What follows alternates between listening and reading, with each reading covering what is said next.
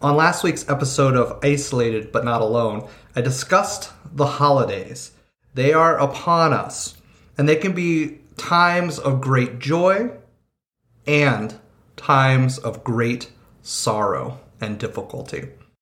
I received such an overwhelming response for my episode on the holidays that folks wanted to hear more. They wanted to hear more specifically about grief during the holidays and how to possibly address that.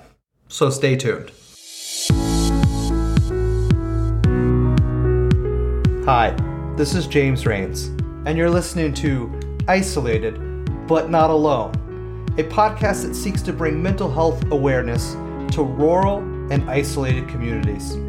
I just wanted to take this time to let you know that this and other content produced by James Rains is not therapy and is not intended to be therapy or to replace therapy. Nothing in this podcast indicates or creates a therapeutic relationship. Please consult with your therapist or seek one in your area if you are experiencing any type of mental health symptoms.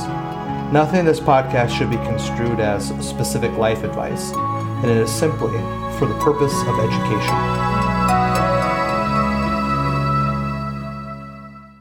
All right, welcome back to Isolated But Not Alone. Today we're going to be discussing the holidays, part 2.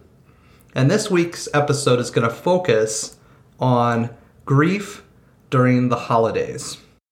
I want to thank everybody who sent me messages, who reached out to me, who discussed with me my episode on the holidays. And I received an overwhelming amount of feedback on folks who agree that sometimes the holidays feels like going into battle.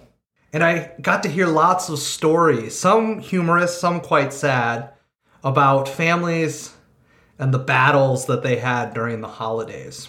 And so I just wanted to develop that a little bit more and discuss grief during the holidays. And when I think about grief, I think about how easily it can be triggered during the holidays. Just the other day, my grief was triggered by my senses. Now, there are lots of ways that grief can be triggered. And when I think of that, I think of Proust and Proustian. The meaning of Proustian is basically how a sense can trigger a memory from your past or your childhood. Some people call it the Proust phenomenon. And when I think of that, I think of olfactory memory. And what that is kind of like the recollection of odors. And we've all experienced this at some point in our life where you're going outside and you smell like the fresh autumn leaves or a chill air. You smell something and it brings you back to a time earlier in your life. I often think of my grandma's perfume. She always wore this very specific perfume and I have no idea what it would be called. But when I smell it, and it must still exist because I smell it occasionally, I'm instantly brought of her. And that's kind of what I'm talking about, is our senses can bring us back into past memories. And oftentimes, not only can our senses trigger past memories, but it can also trigger traumatic things, traumatic memories. It can trigger grief. And so let me give you an example of that. Just a couple days ago, I was listening to the Nutcracker Suite, the Nutcracker Ballet. And in listening to that, I was brought back to memories of my childhood. Every year, from as early as I could remember, my grandmother would participate with the local symphony in performing the Nutcracker Ballet. And the local dance troupe would come and they would perform the dance and put on the theatrics that came with that. And so every year we got free tickets because my grandma participated in the symphony. And so my mom would drag us every year to go see this during this time of the year. And I remember we'd dress up, and we rarely did this. We rarely hung out as a family like this, and we rarely got dressed up for anything. But yet for this time, we would get dressed up, and we would go, and we would sit down, and we would watch the Nutcracker Ballet. And I can remember as a child, I both loved this time and dreaded it. I loved it because it was a time to connect with my family in ways that did not normally happen. And I have fond memories of that. And I didn't care for the dancing. And I didn't care to be sitting for hours next to my mom and getting in trouble, right? Because as a young person, I probably wasn't the most well-behaved person. I was a highly kinesthetic and intelligent child, right? So sitting still was not my thing. Right? So having to sit still for that long and watch people prance and dance around a stage was very difficult for me. And I remember as a kid, I used to equate it to NASCAR.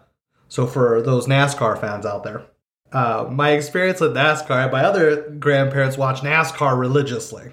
Church and NASCAR, that was their life on the weekends. And I remember as a kid, I watched NASCAR, not to watch cars go around a track over and over and over and over and over again. That was madness. But to watch for crashes. And your eyes would be glued to the screen. Not to watch whoever won or who was passing who. I mean, literally the same cars passed each other in halftime. You couldn't tell which was which. But that moment when a potential accident could happen. And as a young kid, I didn't quite understand the consequences of what those car crashes could mean for people. Injury, death, right? I didn't understand those things. I just thought it was cool to watch cars bust into pieces and smoke and all the excitement that came with that. And I often found myself doing the same thing with the Nutcracker Ballet, because if you went to the Nutcracker Ballet long enough, you would see an accident. And you got pretty good at looking and being able to sense when those were about to happen based on movements that the actors and the dancers were making. And it was kind of like NASCAR to me. I was always there and participating when somebody would biff it, right? When somebody would fall down or miss their step or slip. You know, not understanding the consequences of what that could mean for the dancer and injuries and potential concussions.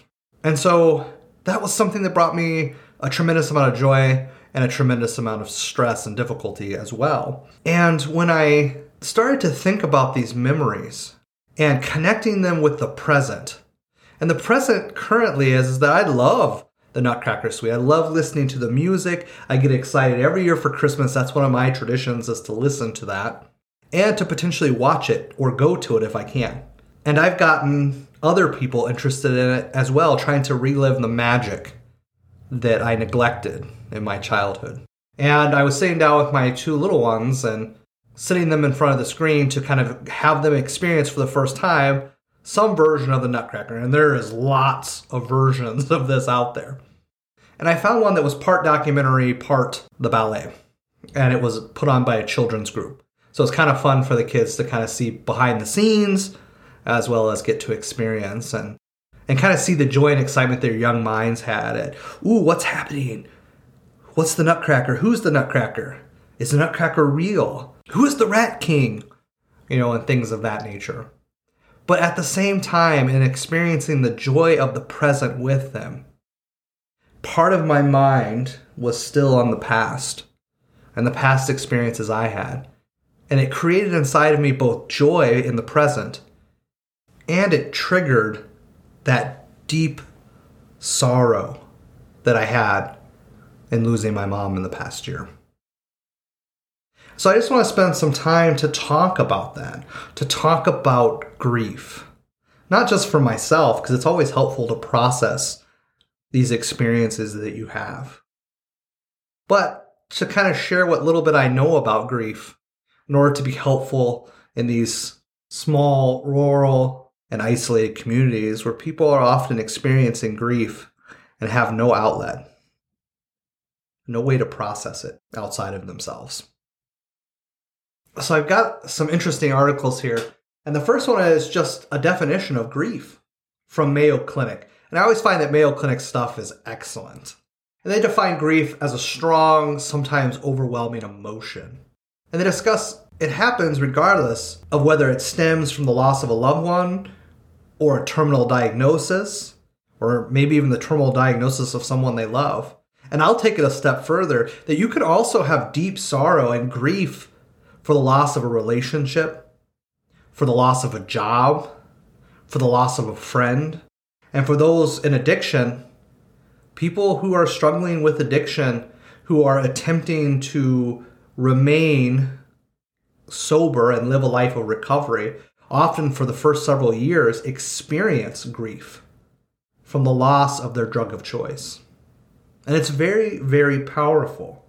Mayo states that people who are experiencing grief will feel numb and removed from everyday life, that they are unable to carry on with the regular duties because they are literally overwhelmed by their sense of loss. And I've experienced this, and I've seen it in other folks and heard it described by other folks. When you are not fully up to par.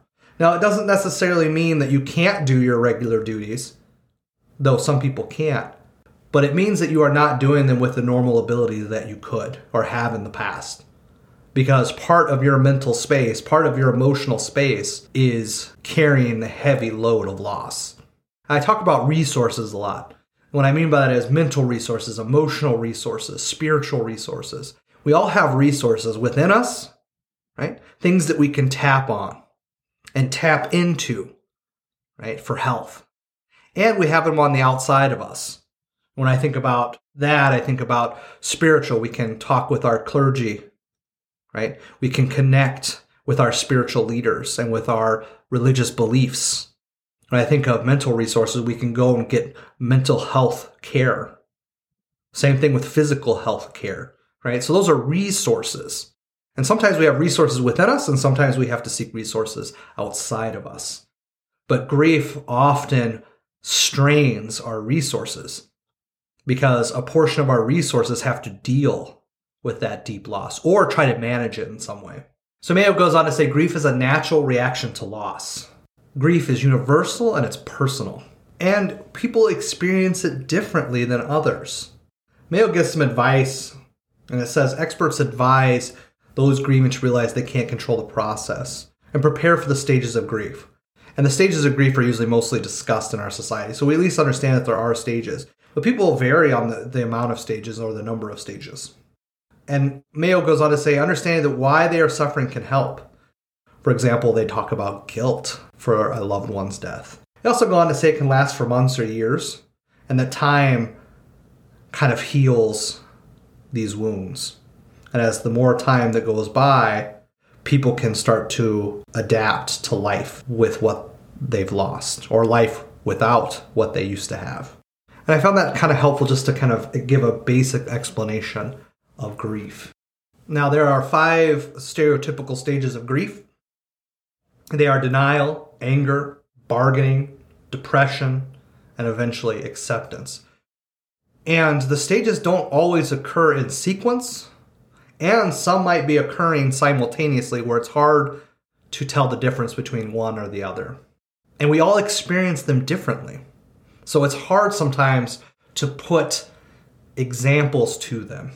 So the first one, denial, is it kind of helps us to initially survive the loss. Things become meaningless, things become overwhelming, things stop making sense. It's almost like the initial shock that we experience, as well as how we try to cope with that shock.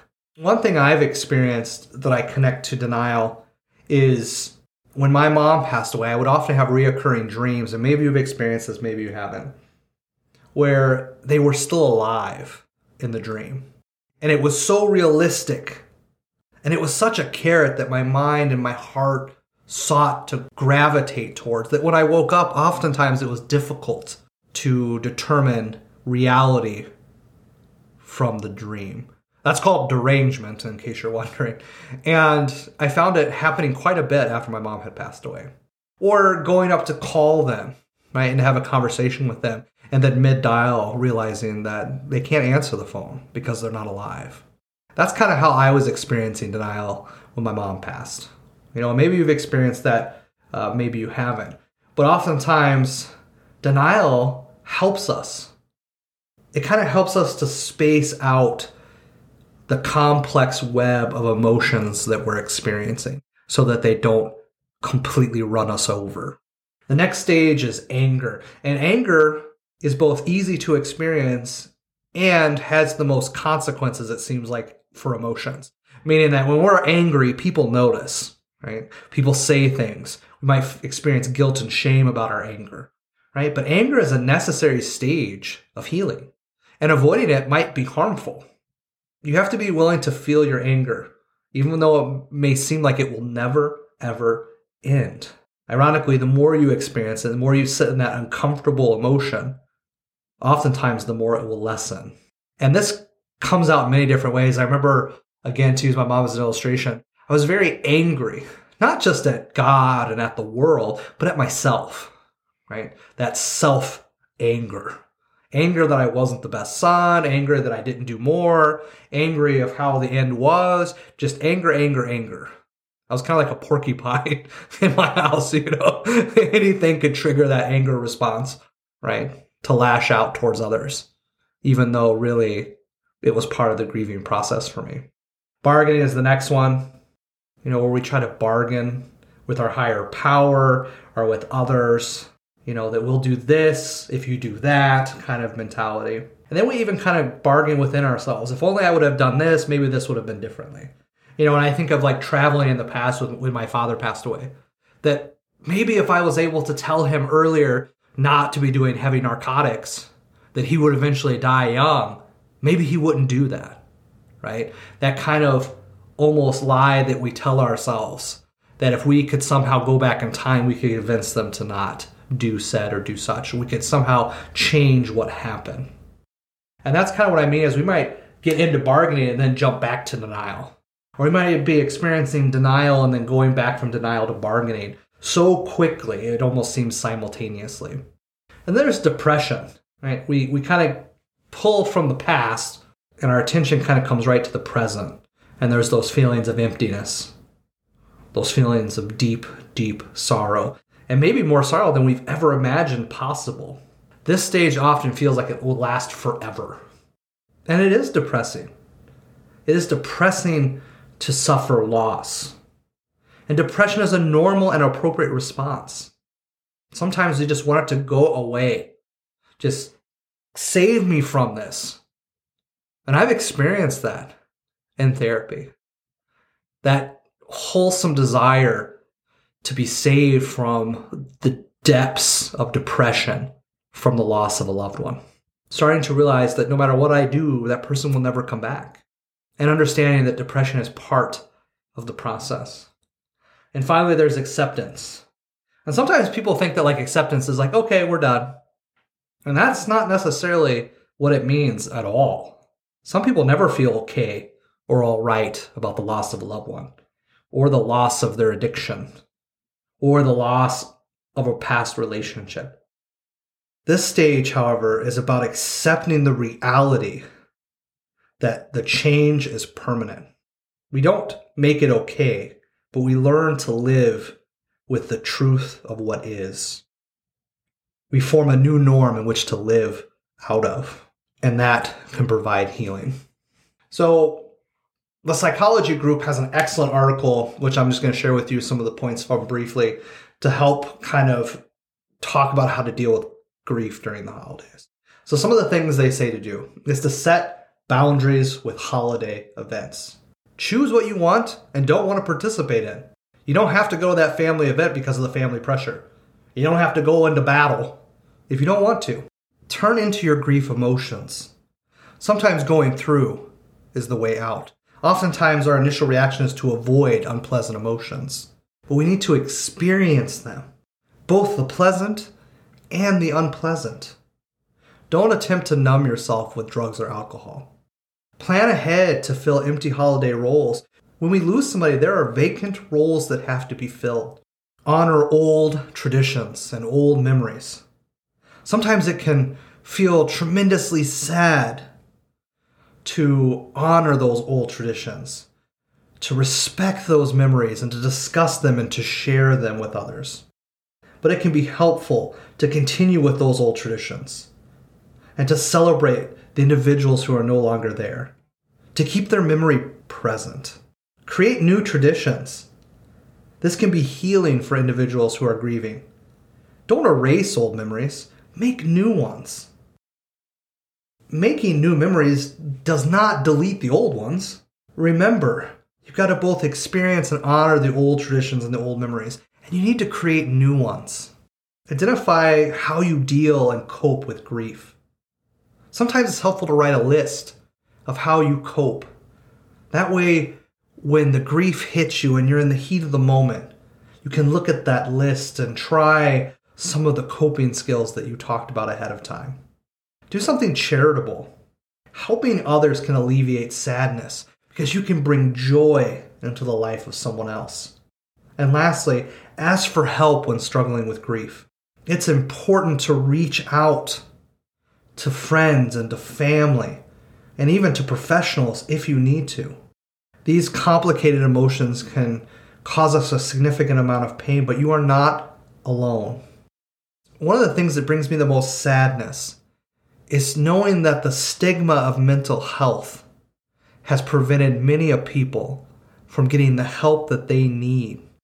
I often find it interesting as you look through the annals of time, all the great kings and queens and rulers of many different nations and cultures and societies throughout history have all had counselors and sought counsel from wise men and women.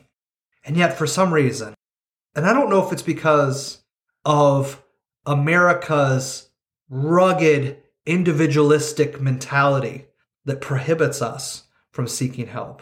Regardless of what it is, oftentimes in today's society in the United States, we don't reach out for the help that we need. It's okay to ask for help. We are here to help.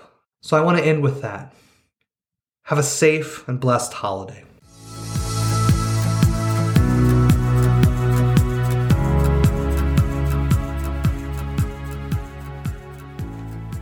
Thanks for listening, and I hope you enjoyed this podcast enough to share it with friends and family, and reach out with any questions you might have about mental health, and we will do our best in future shows to answer those questions. And remember, it might feel like you're isolated, and maybe you are, but you're not alone.